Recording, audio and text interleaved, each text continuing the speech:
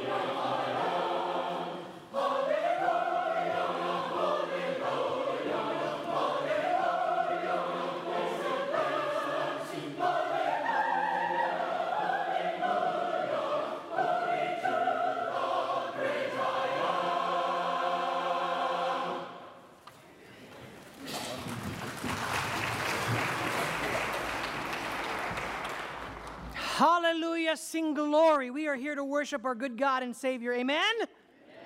Amen. As we begin, let's lift our hearts upward. Follow along as I read from Psalm 4. Answer me when I call, O God of my righteousness. You have relieved me in my distress. Be gracious to me and hear my prayer. O sons of men, how long will my honor become a reproach? How long will you love what is worthless and aim at deception? But know that the Lord has set apart the godly man for himself. The Lord hears when I call to him. Tremble and do not sin. Meditate in your heart upon your bed and be still. Offer the sacrifices of righteousness and trust in the Lord. Many are saying, who will show us any good? Lift up the light of your countenance upon us, O Lord. You have put gladness in my heart more than when their grain and new wine abound. In peace I will both lie down and sleep. For you alone, O Lord, make me to dwell in safety. Amen. God is a God of righteousness, and he calls us to be righteous. The Psalm talks to us specifically about how God honors that. Aren't you glad that God will deliver you when you call upon him? When you submit your life to him, he will deliver you. Let us sing of that truth. He is able to deliver thee. Hymn 24, stand to your feet, let's sing.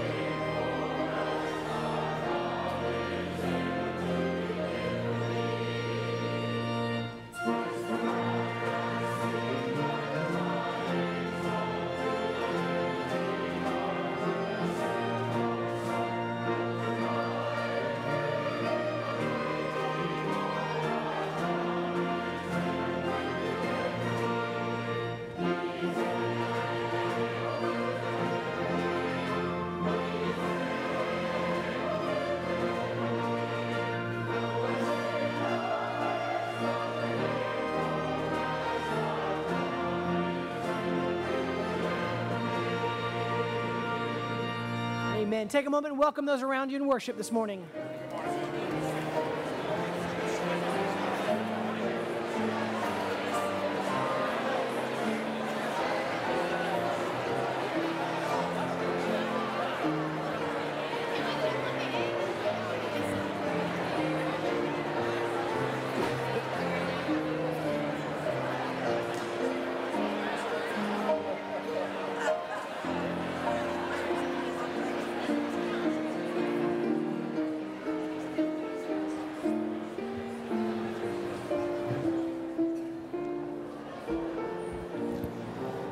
The sound of fellowship is indeed sweet. It is good to be in the house of the Lord this morning, amen? So be honest with me. What was your first response when you were woken up this morning by lightning? Was it? Was it, I don't have to water the lawn today? Yes? Grateful for the abundance and provision of the Lord. Rain is always a reminder of that, amen? That God provides. Also, do you rejoice when you have an obstacle to get to worship? And I ask this sincerely. When it's a challenge to get to worship, there's something sweeter about being in this room. It was tough. Sometimes it's hard to get up and get everybody together, to get in the car, to make it all the way down here. And yet when you do and you sit and you worship, you feel God say, well done. Well done. We have come to worship a great God this morning. And so for the gathered assembly here, we are thankful. For those that weren't able to make it out for whatever reason, it was difficult to get here, we are thankful for our TV ministry. Amen? We are grateful that we can speak wherever you are and know that you are a part of this fellowship. So let us worship this great God this morning, and as we do, let's begin with prayer. God, we've already seen you at work. We've already seen a testimony of lives devoted to you and in obedience to come through baptism. We rejoice with that. We've had the privilege of singing together as the gathered assembly to acknowledge that you are a God of promises fulfilled. You will deliver us, and for that we say thank you. We have already worshiped today by reading your word, and we recognize what a privilege that is. To come together, to hold and exalt your holy word, to hear from it by the work of your Holy Spirit, we say thank you. And so we dedicate this hour to your work, Lord. Wherever we may be, would you stir us to respond? Call men and women to your service today. Let words be spoken that will speak gospel truth to all that are assembled. We ask this in your holy and precious name. Amen. So we're going to go back to the Word of God this morning. We're going to go back to Psalm 1, this beautiful, powerful word. I don't know if you're like me. I love Landa Park in New Braunfels. You go by that waters and those trees, there's just something about them that just scream life, don't they? Always green because they're near the water. So consider Landa Park as I read this great psalm. How blessed is the man who does not walk in the counsel of the wicked, nor stand in the path of sinners, nor sit in the seat of scoffers. But his delight is in the law of the Lord, and in his law he meditates day and night. He will be like a tree firmly planted by the streams of water, which yields its fruit in season, and its leaf does not wither. And in whatever he does, he prospers. Let that be said of this church. We plant ourselves in the living water of Jesus Christ. Let's continue to worship. Please take your hymnals and turn to 151. The way of the cross leads home. Stand together.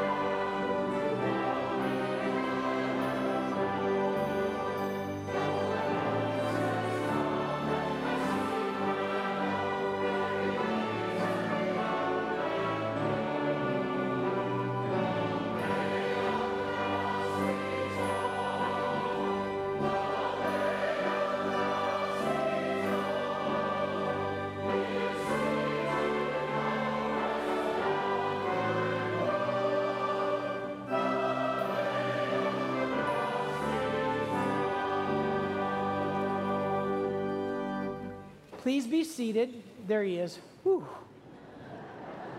Got nervous for just a second. Let me invite my pastor to the front. Hello, Pastor. Welcome. Supposed to have a crew following with me, too. I think they're coming. Come on down, everybody. I made it out of the water. Come sit with me. Good to see you guys this morning. I love the rubber boots. There were some people that got soaked this morning. Any of y'all get soaked this morning? No, I saw some people coming in earlier that were just wet as those girls that got baptized. Yeah. Ooh, I see a Texas Tech dress, too, down there. Are you supposed to do guns up or something? Is that what we do? Is that right? All right, come on down. Come on down, everybody. Just got a couple of questions for y'all today. Today we're talking about trees. Do y'all know anything about trees? You know a little bit about trees? Cherry tree? You know a lot about cherry tree? That's good to know. If I need some cherry tree advice. Let me ask you this. Just say it out loud. What is the biggest tree, or where is the biggest tree you've ever seen? Where did you see? Just say it out loud. California. California. Ooh, there's some big ones out there. Where, in the river? Oh, yeah, that's a good. The tree of life. Yeah, the tree of life. I bet that's a big one too, isn't it? Yeah, that's right. I have a couple other questions for you. If you have a healthy tree, so there's a healthy tree in your yard or in your neighborhood, or you just see a healthy tree out in the park, what are some of the things that you see growing on healthy trees? When healthy trees are good and healthy, just say it out loud. What's growing on a healthy tree? Leaves, fruit, yeah, what else is growing in a tree when it's healthy? Pecans. Flowers? Pecans. Pecans, yeah, anything else? What else is growing when you see a healthy tree? What's that? Air, yeah, so it's like breathing, isn't it? Yeah, that's right. Y'all are good. Now, let me ask you one more thing. So if you see a healthy tree, you see fruit like oranges or pecans or whatever, you see a healthy tree, what are some of the things that helps make a tree healthy? Do any of you know? What are some of the things? Just say it out loud. Water, yeah. Carbon dioxide. What? Sun, yeah. What else? Yeah, you've got to have good soil. Anything? What else makes a tree healthy? Anything else? I think we've got them all, right? Soil, water, sun. What else? Food. Yeah, that's right. The food and vegetables. I think trees probably love their vegetables. That's right. Now, I say that because in the sermon today, one of the things that we're talking about is often in Scripture. So in your Bible, it kind of looks like this. Yeah, it has fruit on it. When you look in your Bible, one of the things and one of the analogies or pictures that the Scripture used to talk about healthy Christians, you see, healthy Christians are like a tree planted by the waters that grows big and strong and has lots of fruit. And so if we're a tree, what helps make us healthy? There's a number of things that you need to be in. So if you're going to grow and be a big, strong, healthy tree that has lots of fruit, you need to be in the Word of God, and you need to be in prayer. So when we're by living waters, that's getting the living water of God. So it's like being near your Bible and in your Bible. It's about being near God in prayer and praying to God and talking to God. And those things are the things that kind of help build us up and help us to grow and be strong and bear much fruit. And so I want you to listen carefully to the sermon today. But all the time we mention trees during the sermon. Okay? Let's pray and we'll go. Father, we thank you for this time together. We pray that you would help us to grow into the men and women that you've called us to be. It's in the name of Jesus Christ we pray. Amen. Thank y'all.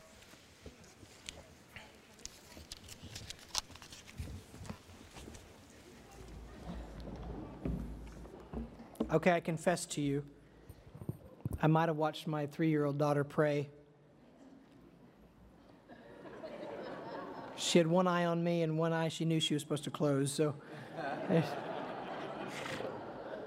there's nothing better, folks, than watching your kids be instructed in the way of the Lord and watching them to figure out what it means to worship and pray. So let us continue to our own worship and just consider your own life. And Pastor's going to talk about this in a minute, but men, David's story is he's not alone in his bent to sin. We are all prone to wander. But aren't you grateful that grace is greater? Amen. That God calls us back to Him. And He has made a way that we may be whole again. And if we're not here screaming that every week, we're missing it. Grace is greater than our sin. Hymn 329, let us sing that together.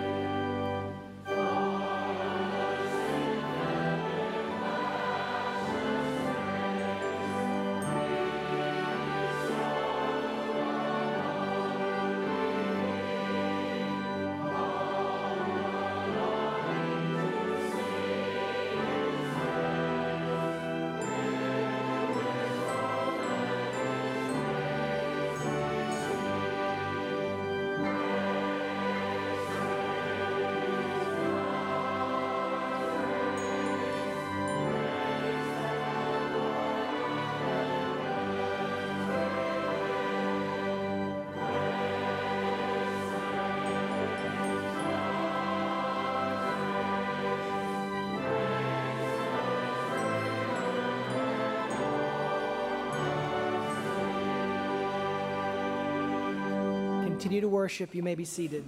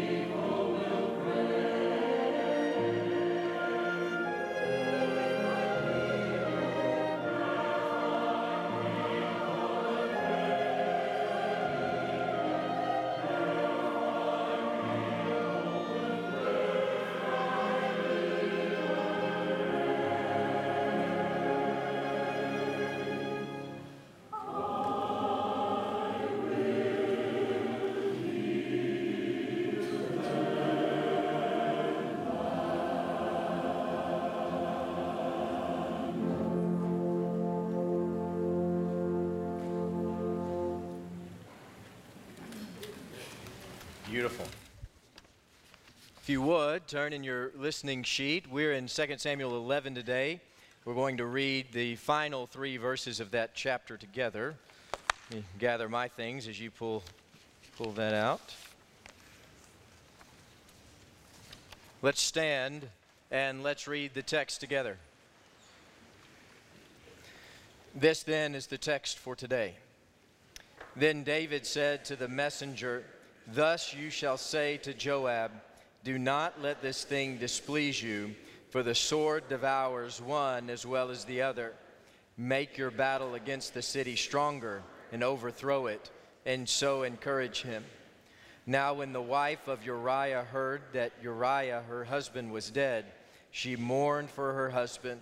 And when the time of mourning was over, David sent and brought her to his house, and she became his wife. Then she bore him a son. But the thing that David had done was evil in the sight of the Lord. May God bless the reading of his word. This week, we have been studying together all of 2 Samuel 11. And as Aaron encouraged us last week, I hope we do stay in the text together all week long. We have been studying this David and Bathsheba story, and next week we will move into 2 Samuel chapter 12, where we'll get the rest of the story. So please continue to read along with us as we move from week to week. A hollow tree on a cartoon seems like the best. See, whenever there's a hollow tree on a cartoon, you can expect a fluffy bunny to come hopping out. Or if there's a hollow tree on a cartoon, you expect elves to be baking delicious cookies. The hollow tree on a cartoon is one of the most inviting places in all of storybook land. It's the perfect home for the cutest creatures. But have you ever looked inside an actual hollow tree? Every hollow tree that I've ever looked in has been filled with insects wallowing in mush. And most of the ones I remember seeing were just lying on the forest floor as a rotting tribute to death. Even giant trees that were once expansive had a rotten core that eventually collapsed. And it all started with the tiniest intruder finding a way into that tree. One weak spot, and the tree begins rotting from the inside out. One weak spot, and we begin rotting from the inside out. This is where our text begins today. Now, to be clear, up until this point, we've been studying the life and kingship of David in 2 Samuel. And to be clear, up until this point, we've seen the first 10 chapters of 2 Samuel. And even before that, David has been an oak. No storm could uproot David's life because he was planted firmly inside the will and the word of God. In the fury of battle, David stood strong. But here this week, when we get to 2 Samuel chapter 11, in the quiet laziness of an evening, the tiniest intruder found David's weakness. It was temptation. Temptation had sunk into his heart, and it was turning into sin. And that temptation into sin quickly caused David to crumble. It was from idleness to lust to adultery to lying to murder to a cover-up. And the sin was building quickly in all of this. David had become a death trap waiting to collapse in on himself. And so we hear a story like this after a man after God's own heart falling in such a way. And our reaction to this is just bewilderment. How could anyone in this world string together such a terrible sequence of events that move from lust to adultery to murder? How could any man do such a thing? And beyond that, this is David, a man after God's own heart. How could he do such a thing as this? And he was the greatest king that the nation of Israel ever had. How in the world could he allow this to happen? But you know the answer to that question. Because we've lived it. The very saved people of this church have lived these same ways. We've lived it. Temptation has come into our lives, and by nature, it's enticing and it's lurking everywhere. And we've all succumbed to it. We've begun to rot on the inside. See, every temptation is the same. It's the tiniest creature trying to sneak in wherever it can. Another opportunity for sin to creep into your life and destroy you from the inside out. You see, sin, any sin, the lustful longings to the murder, destroy you, and they hollow out your soul as it separates you from God. You see this play out in a number of instances in 2 Samuel chapter 11. As we work through the first 6 verses, you see this. You see all these verbs move quickly through the sin. Then we get to verse 7 and beyond, and David's rate of deterioration is alarming. It's alarming how quickly it comes and how quickly it all falls apart. And we're no better than King David. If this falls apart as quickly as it does for him, so our lives can go when that tiniest little temptation seeps into our heart and begins to take root as sin. See, when we give in to temptation, our lives can deteriorate in an instant. You'll quickly find yourselves in situations you never imagined you would be in. And with each passing step, as these things unfold, you see it unfold in David's life, we feel it in our own lives. As the sin continues to unfold, with each passing step, you become desensitized to it all, desensitized to sin. You see, one of the horrors of our sin is that when we move from temptation into sin, that sin begins to cause us to rot from the inside, and as that happens, we lose our feeling. We lose our feeling and our connection with God. We lose our feeling to the sense of the gravity of our sin, and we begin to have this internal destruction. And as we lose our sensitivity and we become destroyed on the inside, we begin to convince ourselves that everything is fine. Everything's fine. Everything's going to work out like it needs to. You see, that's what David is telling us all through as we move from 1 to 6 and 7 and through 17. All along the way, David is saying this is all just going to work out. If we can make this happen or that happen, we can cover this, and nobody has to know it. It doesn't have to come out. We don't have to have any consequences to this. And so, as he moves along in this text with Bathsheba, with each passing destructive decision, David is acting like everything's fine, and they never having any sense of the pain that he's even inflicting upon himself. David is dying, and he doesn't even know it. There's a hollow cavity within his heart, which may be the very place that many of us find ourselves today, unaware that we're rotting from the inside, dying, and we don't even know it.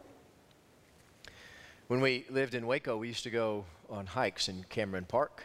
Sometimes I'd go with the girls, sometimes I'd go by myself, and could hike along the Brazos River and around all through the park. And I marveled often at this large, hollowed-out cottonwood tree that was along the trail. It was even kind of beautiful in its deterioration. And then one day came along down the trail, and that giant cottonwood had fallen over, and it took out about 4 other trees with it when it fell to the side. See, all through this text, we see David rotting from the inside out, and as he crumbles and his life falls apart, he begins to take the people that are around him down with him. See, clearly Uriah is a casualty of David's rotten destructiveness. Joab is commandeered by David, and Bathsheba is never going to be the same after this encounter. See, as David is falling, he's taking everybody near him down with him. You see, the longer that we allow sin to fester in our lives, this is what happens. This is the nature of sin. Sin comes by way of temptation. It begins to cause us to rot from the inside out. And then as our life crumbles, the people around us fall with us. Your sin, any lingering sin, will eventually rip you apart. And it'll rip apart the people that surround you too. Sin not only separates you from God, but it will destroy the relationships that you happen to be in at that moment. And as David sinned, he tried to get more and more people to sin with him. It wasn't just that he was taking them down with him, but he was inviting them into sin. First, he drags Bathsheba into his sinful ways. Then he tries to drag Uriah into his sinful ways and breaking the ritual laws of war and getting Uriah drunk. And then maybe the most telling thing happens. The most telling thing, I think, happens in verse 25. You'll look there with me. It's on your listening sheet, or you can look in your text. 2 Samuel 11, verse 25. It says this, David is sending a messenger to Joab. He says to Joab, do not let this thing displease you. That's his word. Do not let it displease you. And that may not be the best translation here, because David literally tells Joab here, don't let this matter be evil in your eyes. It's a direct correlation where he's reaching out to Joab and says, I know this looks evil, and this may even feel evil to you, but hear me. It's not evil. It's not murder. What we did was okay. It was right even. So David begins to pull him down with him. He's trying to convince his comrade that what they did wasn't murder. What they did wasn't evil. That it wasn't sinful. But hear me here. It doesn't really matter what David says about this instance, does it? It doesn't really matter what we have to say about the things that are happening. It doesn't even really matter what we believe about the things that have happened, because we do not get to write the rules. Often we think we rise to a position, or we get to some place where we can legislate authority, but we cannot. Humanity has never been able and will never be able to legislate any kind of morality and who we're supposed to be. God is the one who sets the course. God is the one who sets the law and has from the beginning. And here David is trying to assume that, and he tells Joab, this is not evil. And God says, yes, it is. I don't care what you have to say about this. Just because you want something to be true, just because you want it to be over, doesn't make it true, and it doesn't make it over. You can ratify your actions all you want. You can justify your ways in all the ways that you want to, but our pronouncements are hollow. In fact, if our pronouncements and the things that we say and the things that we claim do not line up with this book that I'm holding in my hand, they are hollow and they are worthless. And God is looking down on David in this moment and saying, every word that's coming out of your mouth is hollow. It's worthless, because you have drifted from my word and from my law. See, David doesn't have the right to tell Joab what's evil and what isn't evil. And that's why we get the last line of this chapter. It's one of the most intriguing things about this chapter. It's amazing writing. As you get through this whole chapter 11, God is not mentioned until the very last word of the chapter. God doesn't even seem to be present. He's not even in David's thoughts as we work through the entire chapter. And then the last sentence and the last word of chapter 11, it says this, but the thing that David had done was evil in the sight of the Lord. It's the same word, it's the same phrase that he used to Joab. He says, Joab, this is not evil in your sight. Don't let it be evil in your eyes. And then the last words, God says, David, this is evil. This is evil in the sight of the Lord. And this is where the world spends much of their lives. See, most people leave it, even Christians find themselves living hollow lives, rotting from the inside, trying to convince our desensitized selves and anyone that will listen to our desensitized selves that everything's fine and everything's going to be just fine. But sin, every single sin, is causing you to rot from the inside. You know, as I was studying this week, I learned a few things about dendrology, like what the word dendrology meant. The word dendrology is the study of trees. And so as I was working on this sermon, I was looking at the study of trees, I learned that many, if not most trees, have some kind of hollow cavity. They had some kind of little intruder, a fungus or a bacteria or an insect or something that came in. Some little intruder came in and invaded the tree, began to rip apart its insides. But many trees will battle. In fact, many trees will fight off the decay and survive the intrusion. And you see a little hole instead of a tree laying on the ground. Now, sadly, you cannot do that. You are not capable of such things. Once sin enters into your life, you will be rotten to the core, apart from the work of God. See, this is where the grace of God comes in. This is our hope this morning. As we hear this devastating passage of a great biblical leader. The hope is found in the nature of our God. Because this is the nature of our God. That whatever rottenness you have within yourself, God is ready and willing and able to fix it this morning. God has said all along, I am here to heal you and redeem your life, to pull you out of those temptations and the snares of your sin. I will heal your heart and I will heal your land. I am ready and willing and able to do that this morning. Do you understand? This is the very reason Jesus Christ went to the cross. The very reason we celebrate Easter together is because we were rotten to the core. And we're looking forward to this Easter celebration because we've been rotting from the inside, and God has said very clearly and promised a remedy to the situation. And has offered a remedy to everyone who will hear his voice and take his hand. God took care of it, and he brings healing through Jesus Christ on the cross.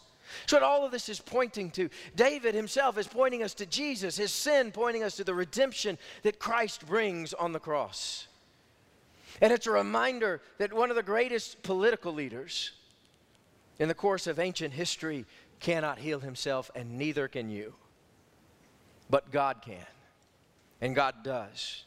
Before God, before we know God, our life becomes increasingly hollow to the point of collapse.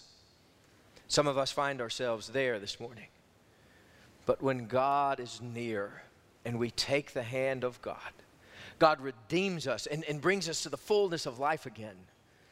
God works to restore your life and heal your brokenness. This is God's character, and God's nature is restoration and healing. And so when we collapse, it's our own fault. You see, that's the story of David. The reason David collapses in this moment and takes people out with him is because he's drifted from the Word of God. He's drifted in his relationship with God, and he is nowhere near God in these moments. God's not even mentioned to the very last word of the chapter. And that's why David collapsed. But if any of us remain standing, if any of us ever find the way through temptation, it is only by the hand of our God. See, when you come to God and ask for forgiveness, he will heal your heart and heal this land. You see, God's in that work.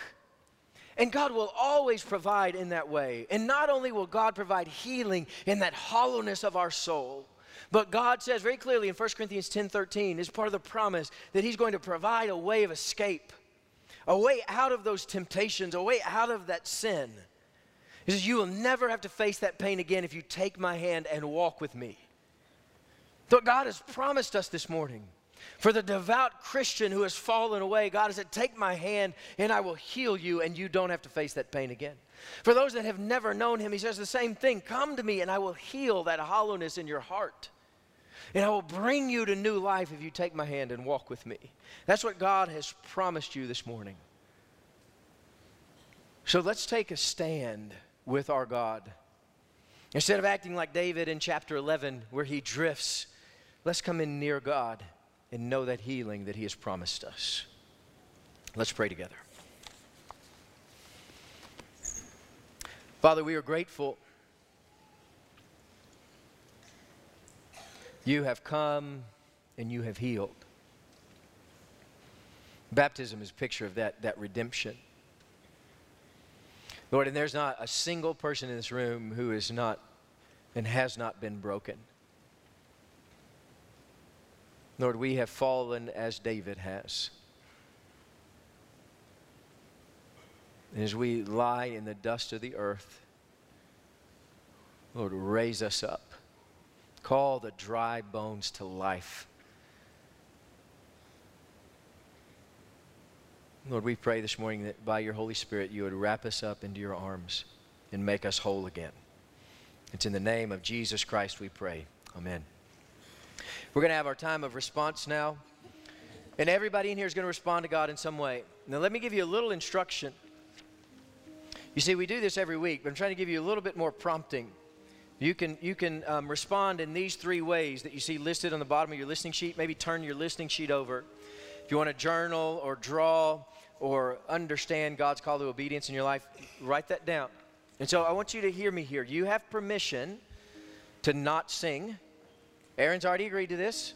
You have permission to not stand and not sing, but take some time to work through this. And so if you want to do those things, you can. You don't have to, though. Maybe you want to respond in another way. You can respond by singing. We're going to sing. But if you sing, you better sing from the bottom of your heart. And it's the same thing when we give. We're going to give joyfully. That's going to be coming around in a minute, too. That's going to be one of our responses to God. The same way Brian and I are down front, this is your time to pray with us. If you want to talk about accepting Christ or joining this church, come down. Come see Brian or I. We're here. But also, one more. The altar is open. We expect you to come and pray here. And so let's respond. However God's calling you to respond this morning, maybe you just need to stay seated. Maybe you need to come to the front, or we can sing together. Everybody, let's respond. So if you're going to stand, this is your time to stand and respond. So let's respond to our God.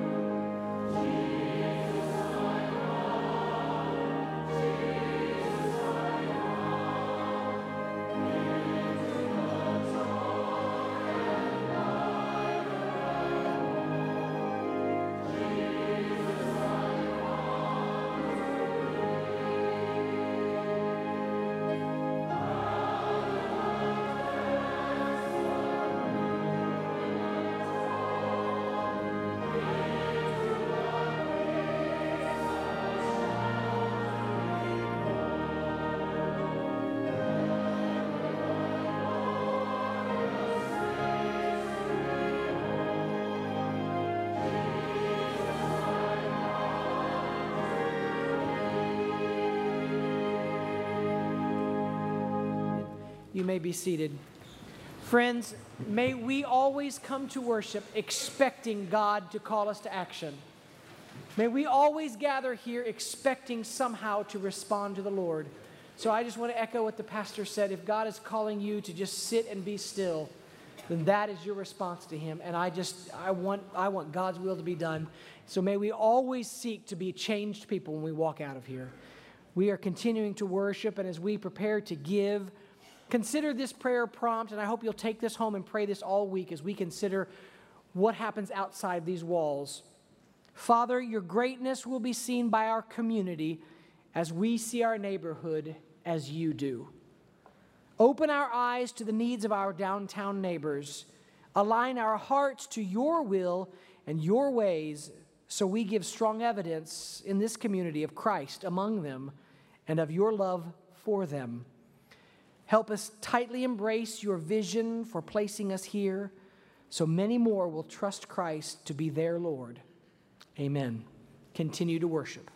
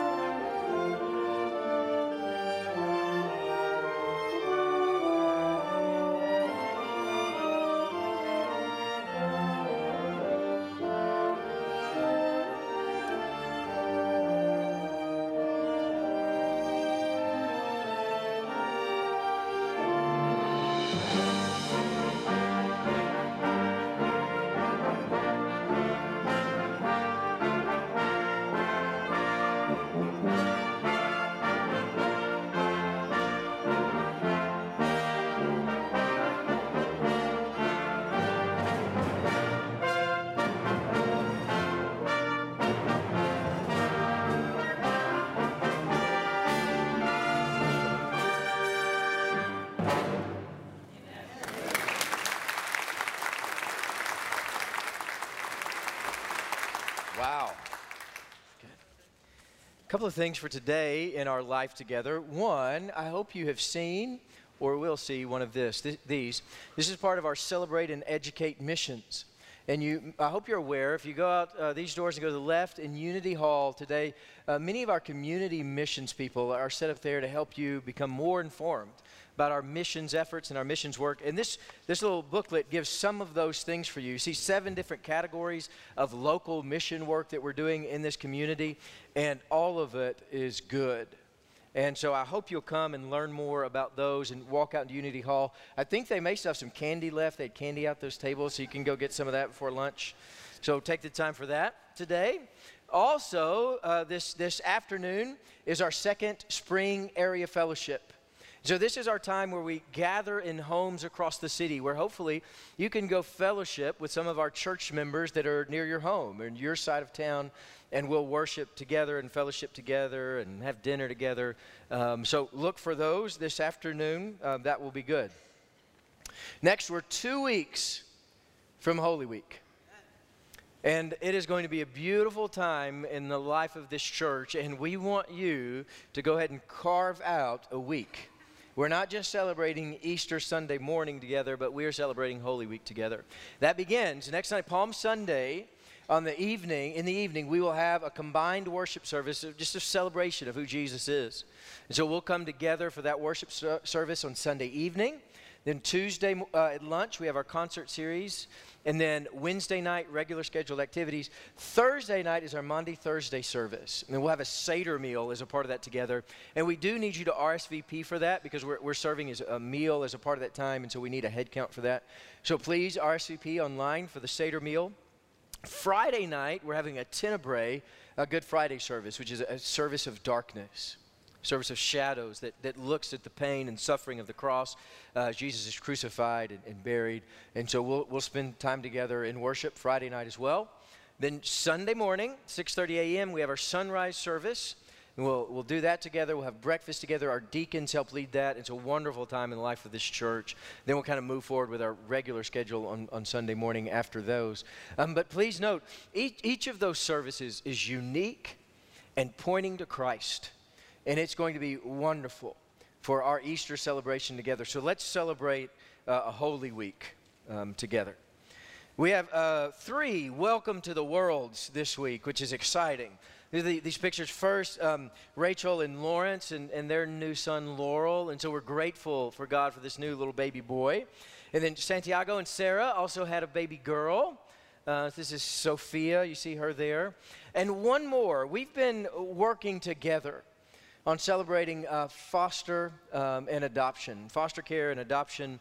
And this week, or recently, we've also had a new little baby girl, Kate, that was adopted by Meg and Jeremy Spencer. You see a little baby there on the side of the picture. And so we celebrate with them, sort of welcoming this new little baby girl into our family, in this church family, as we celebrate foster care and adoption together as a church. So praise God for that and praise God for them. You also see in front of me these flowers, and these are to the glory of God in loving memory of Felisa Trevino, who is a part of our singles ministry. And so we miss her with Rudy and Connie and Andrew, and we thank God for her life, and we remember her well in these flowers. Thank you. Brian?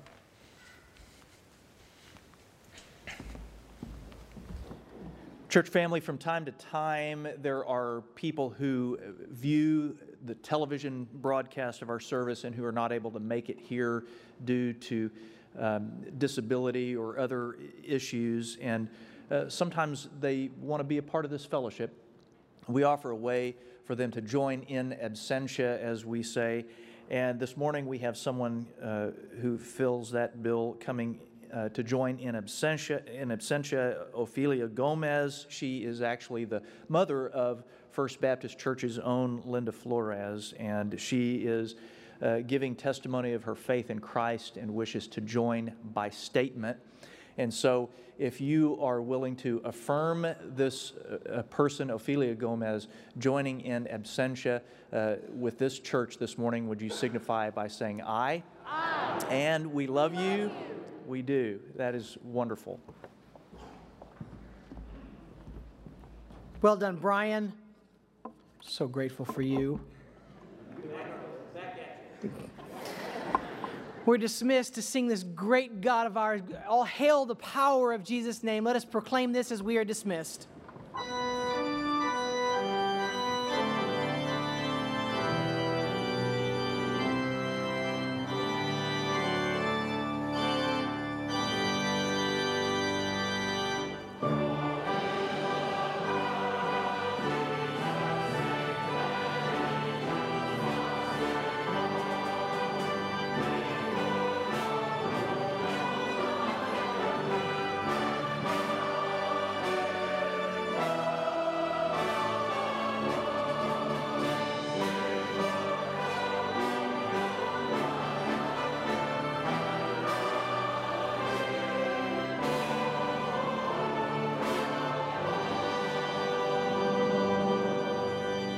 God bless you.